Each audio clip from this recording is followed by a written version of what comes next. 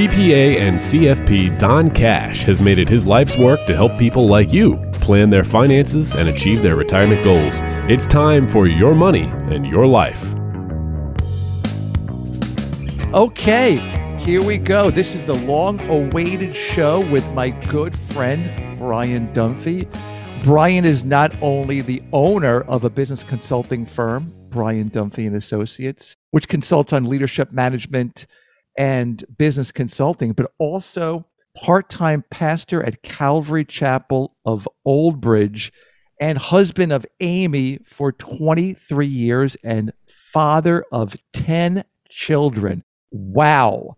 So what did I leave out there, Brian? Was it the Heisman Trophy, the Academy Award, Super Bowl MVP? I know Tom Brady got that last year, but yeah. I'm sure I left something out, but welcome to the show. Well, thank you. It's funny.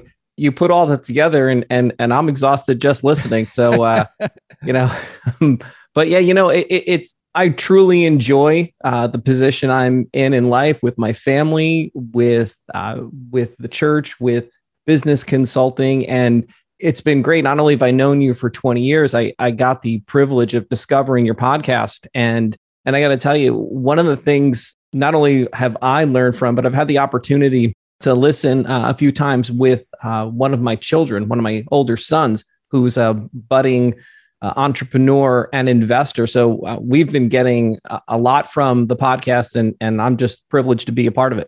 Well, I'm glad you listen, and I know that you stopped me and mentioned that a couple of times when we spoke. So it's humbling, and it's what it's all about, just sharing good information with people, and helping our lives get a little bit better. But certainly looking forward to the show. And I thought Brian would be a great guest to talk to about he and Amy managed to raise a large family, especially living in a state like New Jersey, where the cost of living is so high.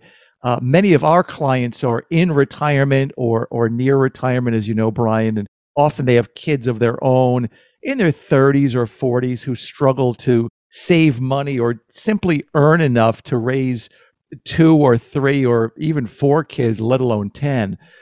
Not only that, but the logistics, I would imagine, of managing the household must require a lot of systems, right? A lot of discipline. And I would imagine lots of coffee, but you're going to tell me no, right? Yeah, never been a coffee guy. For me, I tend to be high energy, and I get my energy from having the privilege of loving what I do. I love the people I do it with, and lots of exercise. Yeah, again, we talked about that earlier, the importance of exercise, particularly what we're going through in the past year and a half, just to have the energy to do what we do from day to day, stay healthy, and let alone, raising so many kids, managing your own business, and all the other things that come along with it. So today we're going to talk a little bit about money management, time management, instilling values, the important issue of instilling values to the next generation, and simply making it all work. But let's go back in time, if we can, to the time I met Brian. It was over 20 years ago. It's about 21 years ago, to be exact. And you were teaching a course at church, that's Calvary Chapel of Old Bridge, to a group of people that included my wife, Kathy, and I. And this was, and I mentioned to Brian when we spoke last night, I remember vividly, it was October of the year 2000. Mm-hmm. And my Mets, I'm a big Mets fan, were playing the Yankees in the World Series, which they lost.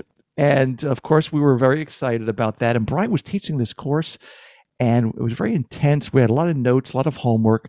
I got out of the car with my wife, or got into the car with my wife, Kathy, in the evening, and the game was on. So I immediately ran to the car, flipped on the game. I was intensely listening to the game, and Kathy had to admonish me for being distracted so quickly away from the topic for the evening and getting involved in such an emotional level with the game. But at that time, going back 21 years ago, you had just graduated from college and were recently married and had no kids. So tell us a little bit about your story and how you and Amy got started. Yeah, and it's funny, a couple things.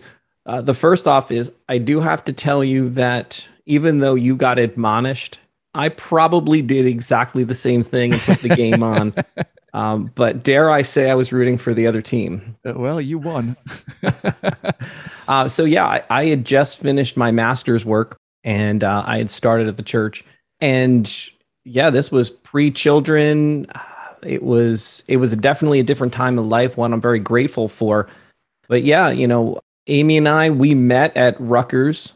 We were both students there, and our story happened pretty quick.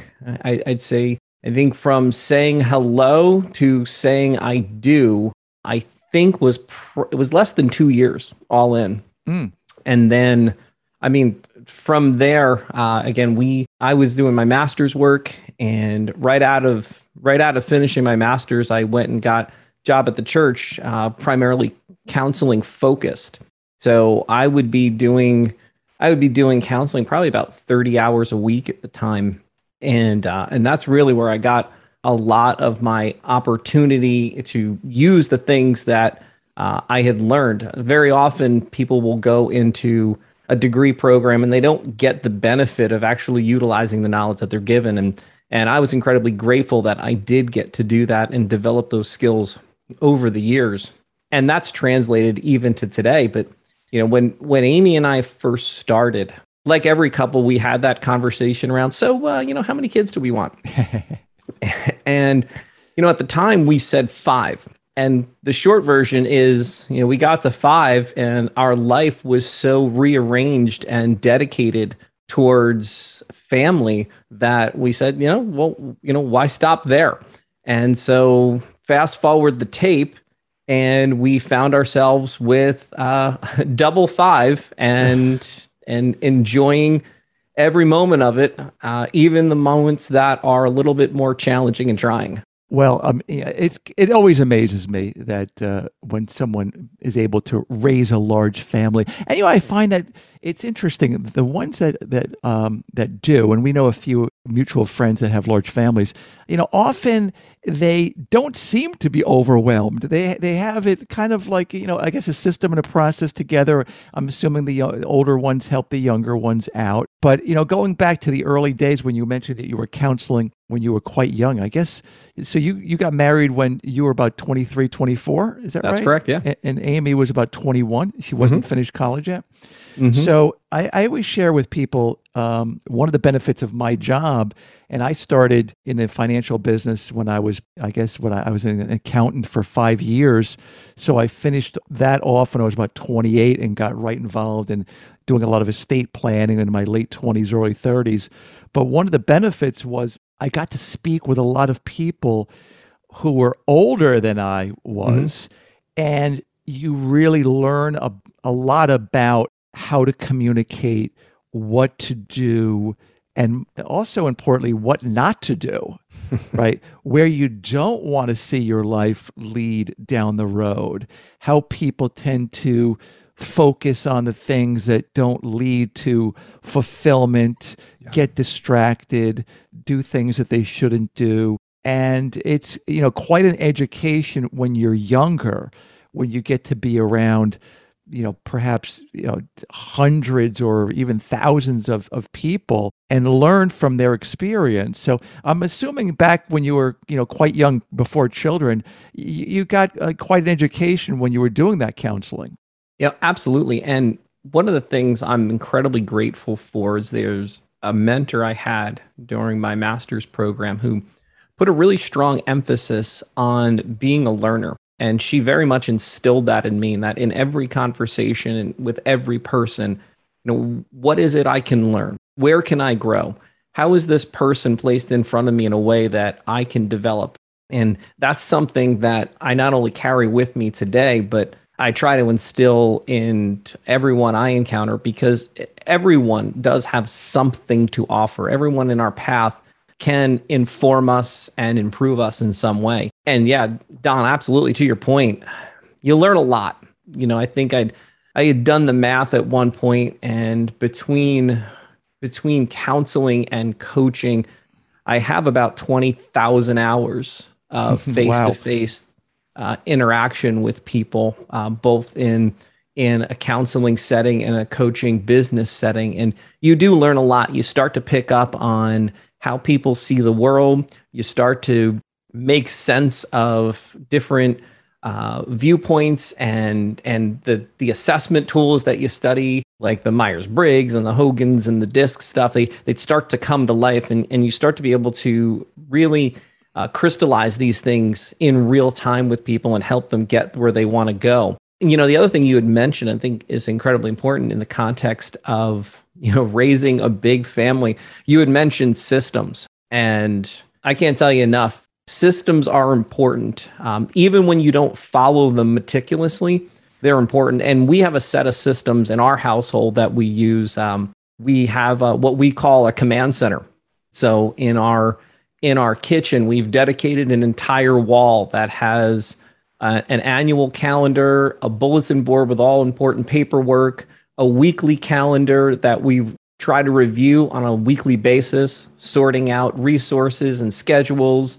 And that's something that we utilize very consistently. So everyone in the household, from the oldest to the youngest, knows where they need to go to find information. And so systems are incredibly important because we find that when we don't have a system in place, pretty much chaos ensues. And realistically, that's true in every area of life, whether we're talking about the household or outside the household. Okay, so now I would imagine it runs well. But if we turn the clock back 20 years ago, Brian Jr. just turned 20 this year, right? He was born in 2001. Yep.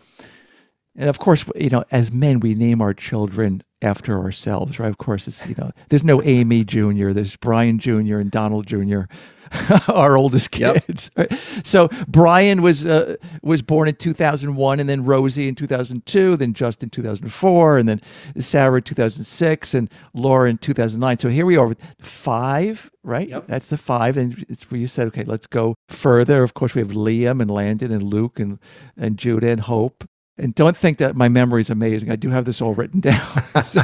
But once let's go back to, after Sarah and Laura were born, right? Did you have a vision for these systems and process and budgets? Or did you find, wow, this is kind of getting a little out of hand. We really got to get it together here and figure out how we're going to make this work going forward?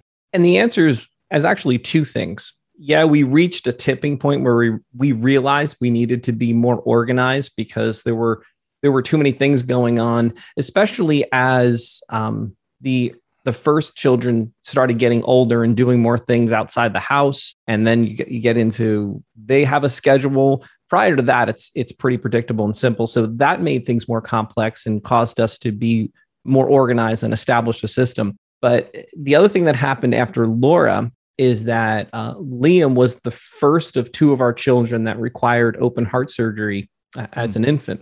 So crisis also stepped in and forced us to be more intentional around how we ordered our life. Yeah. And, I would imagine that, of course, that just adds another layer of complexity, right? To being able to make sure all the needs are met. Yeah. The time is managed. The kids get what they want. And I know that Liam and Landon are doing quite well, right? Yes. Now. And I guess Liam is he 10? Yeah. You have to think about that, right? I do. I always have to do a little bit of math.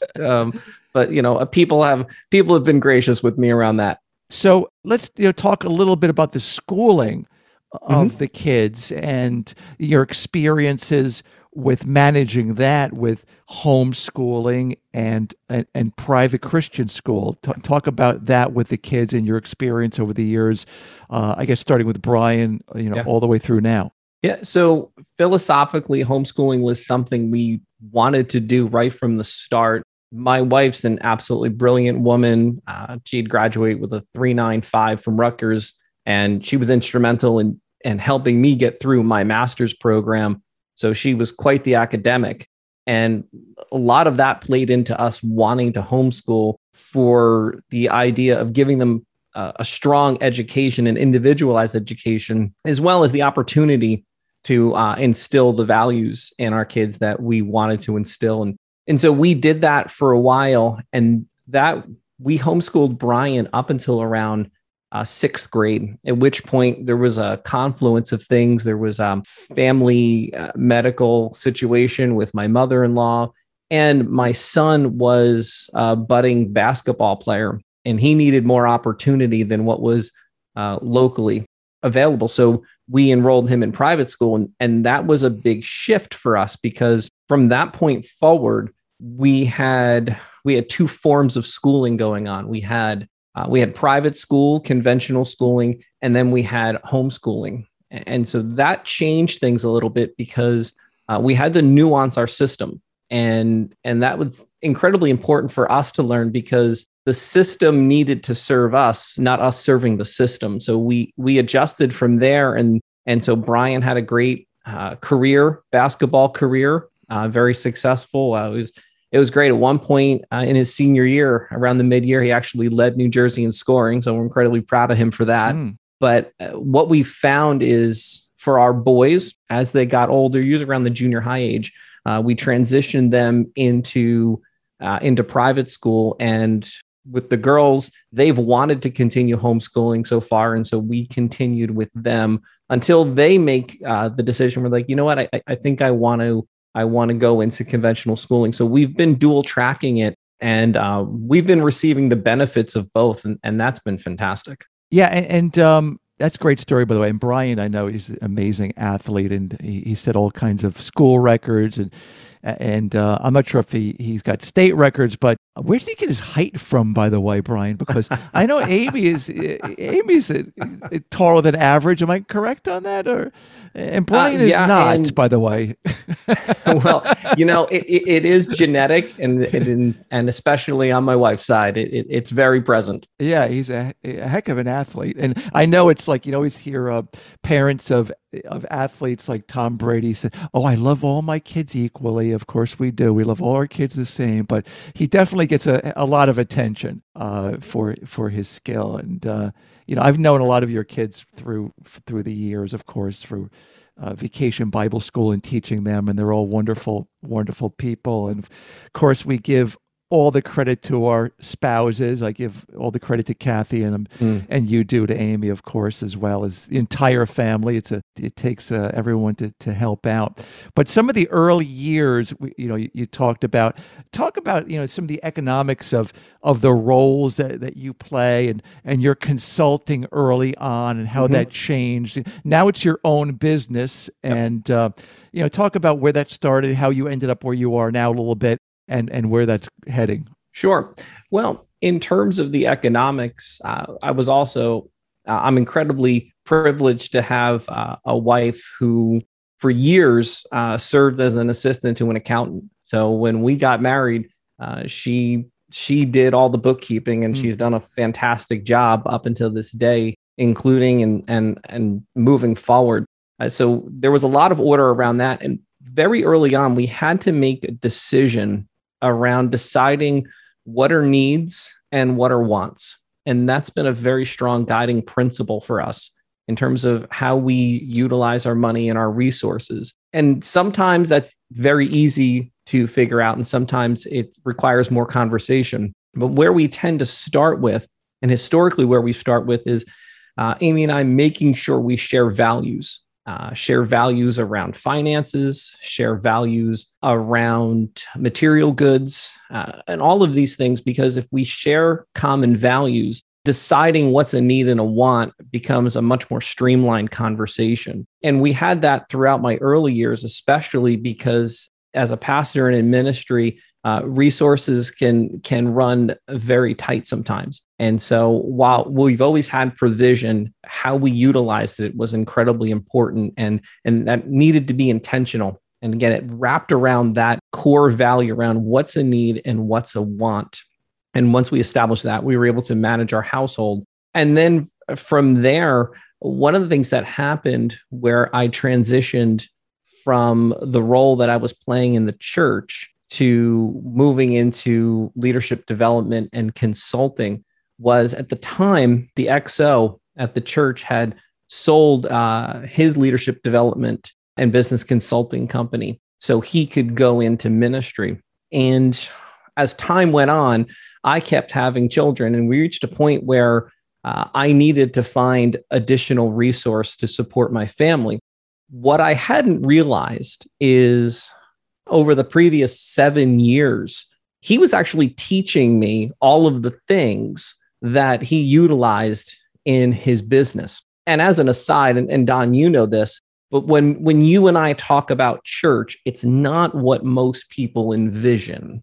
And so when we talk about church, what we're talking about for us is 3,000 people, pre-K through high school, a radio station, a women's health center. There's a lot involved, including 150 employees and upwards of 500 volunteers at any given time. So there was a huge structure, and he was actually educating me on how to best utilize those resources, how to serve as a leader. And so what happened is, as when I reached that point where more resources were needed to support my family, he connected me with the people he had sold his firm to. And I started doing work with them, and our relationship increased and improved. And they were pleased with the work I was providing and provided more opportunity, to the point where about probably 4 years ago, I started doing this on my own, as well as partnering with them. I mean, it's been a blast. I really enjoy it. And I get to learn while I get to teach. Yeah, I mean, that's what it's all about, right? I mean, often we learn the most when we're teaching, right? So that's a great story. So, here you are now, it's 100% your firm, right? With all of the joys and responsibilities that come along with it. Nothing like owning your own business in the middle of a pandemic, right, Brian? Oh, yeah. Yeah. So you got to learn to be adaptive and not expect a paycheck, but it's you're going to be paid based upon the profits you bring in on the clients that you have. But let's talk a little bit about budgeting, right? Yeah. So the realities of what it costs to run a household annually. Okay, so now with Brian off at school, and Rosie as well. By the way, is Rosie in college? Yes, she's making her way out to college. She got accepted into a musical theater program, and she'll be making her way out. Actually, and next week we'll be taking her out and dropping her off at college, saying goodbye to our little girl. Oh, gosh, I can't believe it goes by so quickly. But now we have still a full house. So how much does it cost to run the household annually? And, getting into the details, you have categorized these expenses in writing. You talked about shared values, of course, which is important. Of course, that's where it all starts. How often do you review it? With some budgeting things, it's kind of internalized, right? After a while, you know right away you're not going to go buy something that you in your mind you can't afford. But talk a little bit about how much it costs to run the household and some of the nitty gritty. Yeah. So annually to run our household, you're probably talking around $85K, somewhere around there. And I like what you talked about internalizing it, because that rubric of wants versus needs has tremendously helped Amy and I, because there's a lot of fixed burn that is internalized in our head, where we can predict within a couple $100 what our monthly credit card bill is, which we pay off monthly. So we'll never carry a balance on that, but we can predict that. We can predict utilities. Obviously your mortgage and your taxes are fixed, but we have that in our heads, and we can actually say it out loud. From there, we do review. A lot of the way we review is reviewing the credit card bill, because since we pay that off monthly and never carry a balance, that there's two things that provides for us. One, it provides us the money back that we get from the credit card. And it also has an organizing feature that allows us to track what we're doing and where we're spending. Yeah. Now, when you do that, now I know some people do this, many people don't. Do you get alerts on your spending, or you don't really go that deep where, you're going to be at, let's say you're at Target and you spend $250. Does it come back and give you an alert? Just spent $250 at Target, or you really don't bother to go that deep? There is an app that I'll use to track some of that stuff, that will send some alerts. what's been great for us is that because we have the shared values and because we're aligned around needs versus wants, I almost never get alerts. Every now and then I'll get some alerts around fast food, but other than that, we remain pretty consistent. And how about the kid? Just talking about like Brian, for example. Rosie's just heading off for Brian at college. Does he have his own debit card, his own account? Is he working to be able to fund his own living expenses? How is that working with the younger ones? So for that, it actually goes back to values. And that's something we instill very early on around the idea of working, of growing to be self-sufficient. So yeah, he's working. My daughter's working. I had mentioned my second son, he's forming his own business. He's forming a landscaping company. He's already got about 15 clients and he's a mentor and he's picking up more resources and tools. So we work with them around what is responsible money management at a very early age. And philosophically, and I know people differ on this, we don't give an allowance. We will give them the opportunity to earn, to provide some good or service for the house, and we'll reward that. And so even the other day, it was a little funny. My 6-year-old, he opened a store in our kitchen. And he was basically shaking down everyone in the household to buy food from him. And so, yes, I was buying my own groceries twice because my cute 6-year-old was shaking me down for it. Yeah, that reminds me a little of my oldest son, Brian. My son, DJ, was a young guy. I don't know how old he was, but we were having dinner one night and he pulls out like $5 in singles out of his pocket. I said, "Where'd you get the money from, DJ?" He says, "I sold water to the neighbors." I said, "Water to the neighbors?" He goes, "Yeah, I noticed they were like mowing the lawn. It was very hot. I went outside. I sold them each a bottle of water for $1." I said, you really have to ask mommy and daddy before you do something like that. We had to return the money, but at least it got him thinking. And right. You know what? Today, he's really very careful about spending. Mm-hmm. He's got his own accounts. And we talked about this, you and I, in the past. The young ones like Brian and Rosie and Justin and Sarah, they could start their own investment accounts. They could start Roth IRAs when they're 15, 16, 17 years old and fund those as long as they have earned income. Yep. And that money is tax-free for their whole life, right? So it doesn't take much to be able to get the ball rolling, get them thinking about delayed gratification, about being careful about their spending and about earning, right? So it's about being careful, of course, about spending, but you can't dismiss the fact that they have to, earn a good living to be able to make it, particularly in the state. So, yeah, I think you're hitting on two important things there, actually, Don.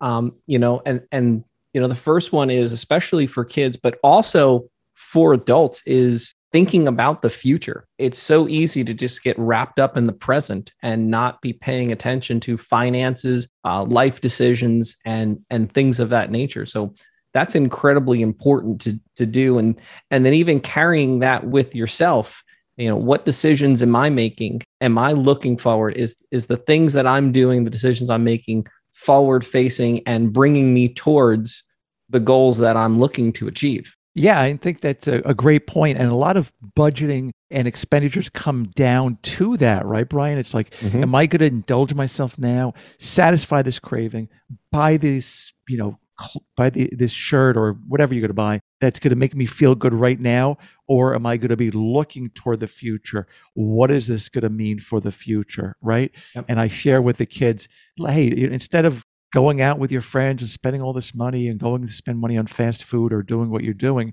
if you can save just, maybe a couple $100 a month over time, this is going to could be hundreds of thousands of dollars.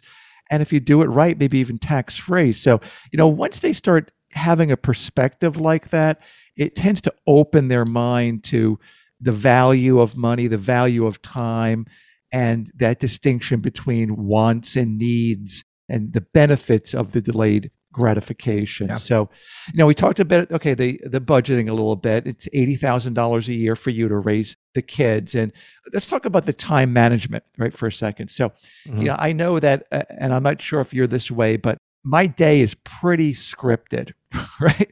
So I've been essentially self-employed for the better part of more than 30 years. So I wake up at a certain time. I do a certain thing in the morning.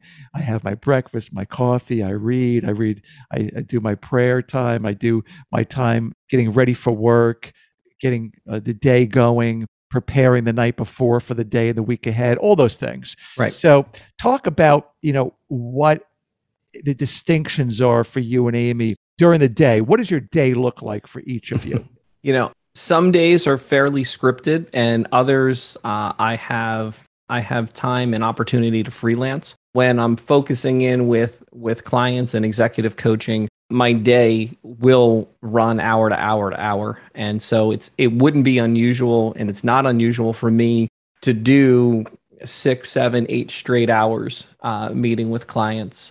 Other days, again, I have more freedom of movement. Like I shared about values, for me, I organize my day and my life fairly big picture at times. And so, there's a great story about a professor who comes into the classroom and he has a giant fish tank.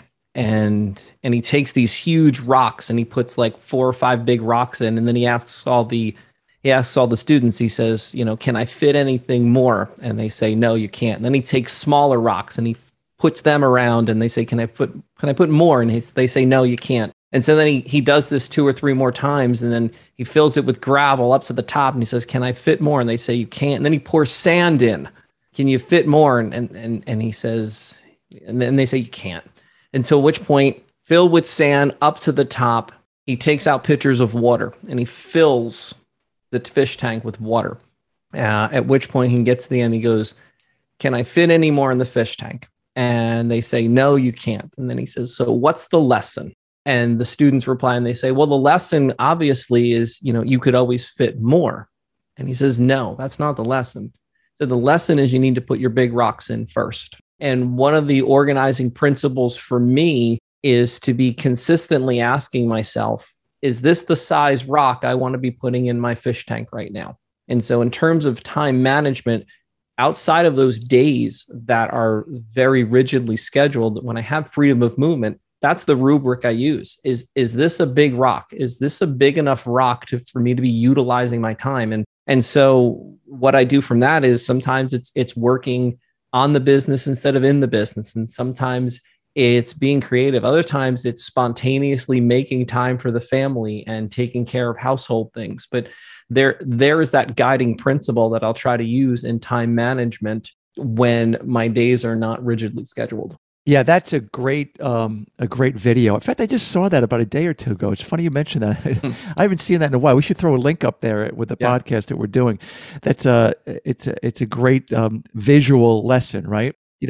I look at that and it gets back to being intentional, right? Mm-hmm. About your day, not letting the distractions kind of fill your time and the time wasters fill your time. So I guess a couple of my questions are, getting back to the day as it starts, what time do you wake up in the morning? Is it 4 o'clock, 5 o'clock, 6 o'clock? Tell me. I need to know. So I'm usually up around 8 o'clock, and I have a routine where I get myself ready and prepared for the day. And again, it depends on the day.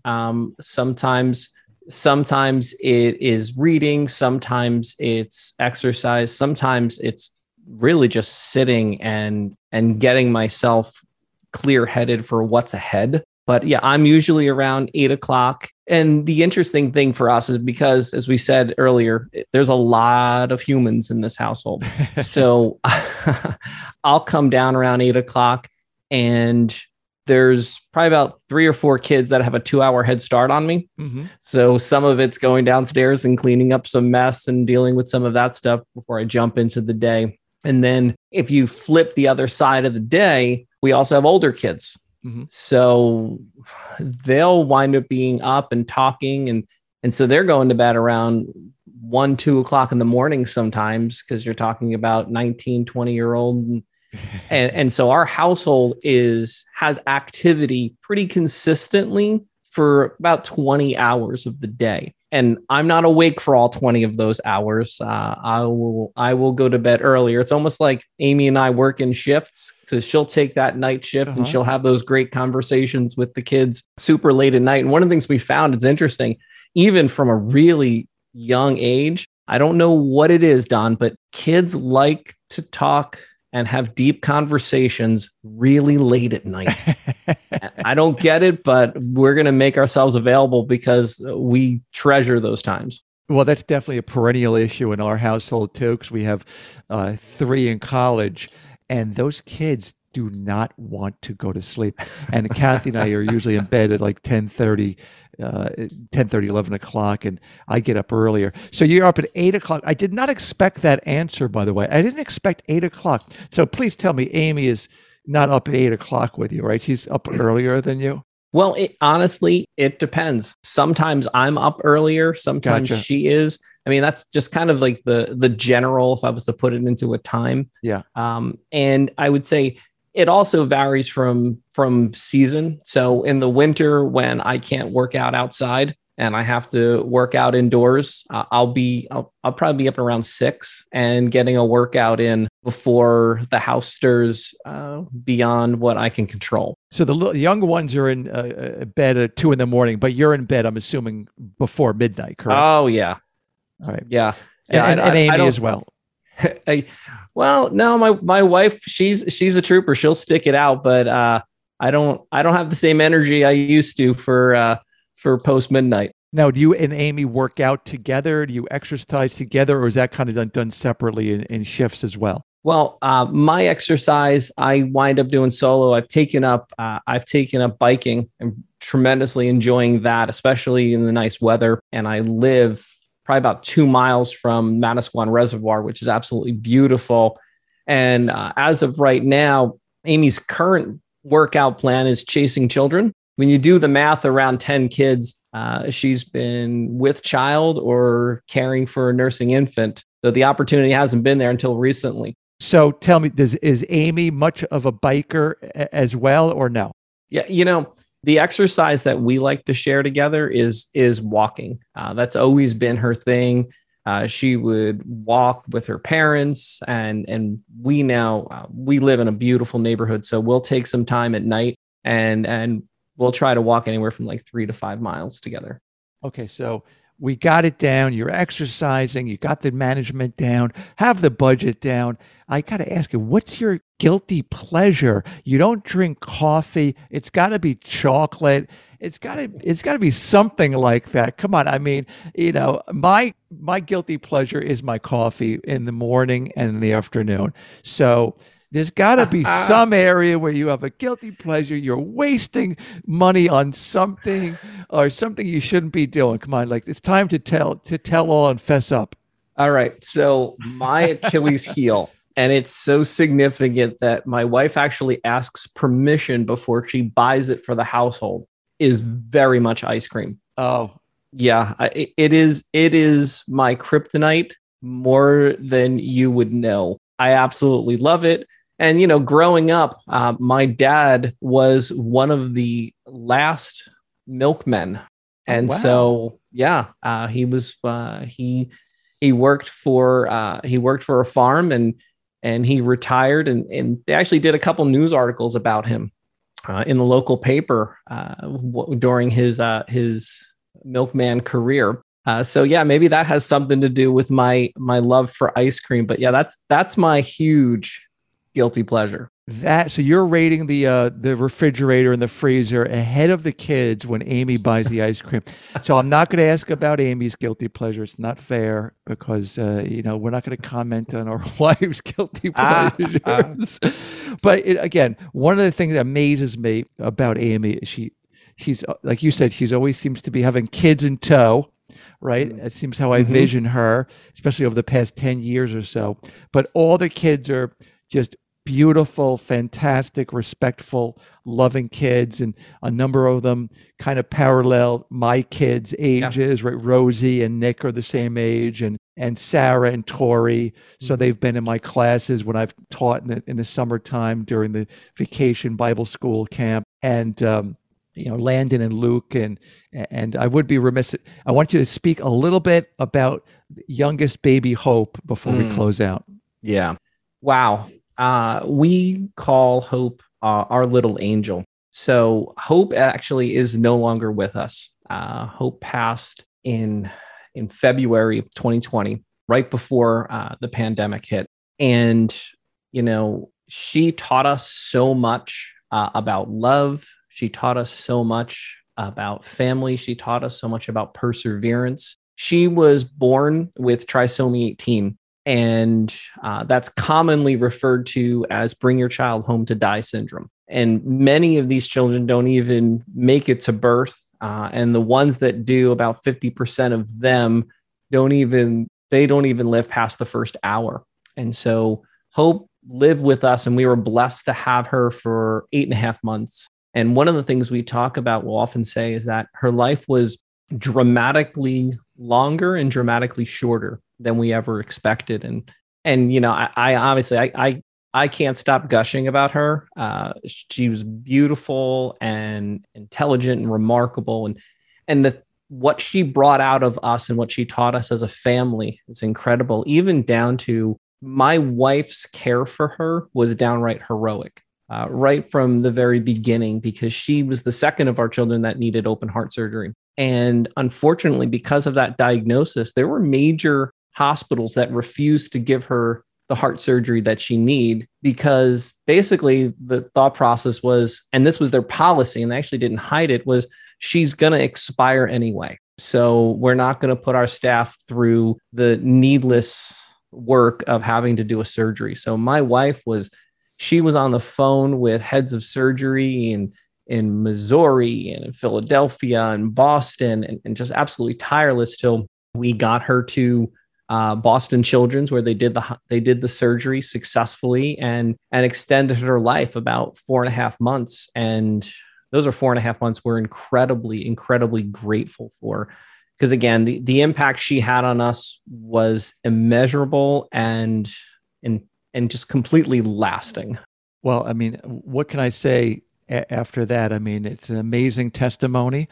Of course, the impact that she had on our family and thousands of people at the church was just outstanding, was amazing. And before I get choked up, I just want to thank you for being here, spending time, telling us about your story, the Dunphy family, Amy, all the kids, the impact they've had on our family. And you guys are just, one of the families that everyone knows about, of course, in a gigantic church. And it's been a pleasure. The time has gone by quickly. I don't even know how long we've been recording.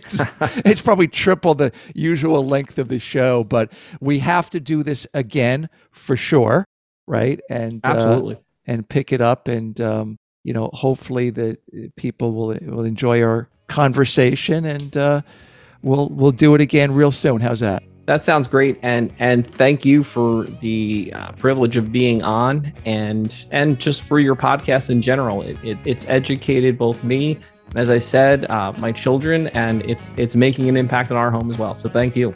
All right, my friend. Thanks so much.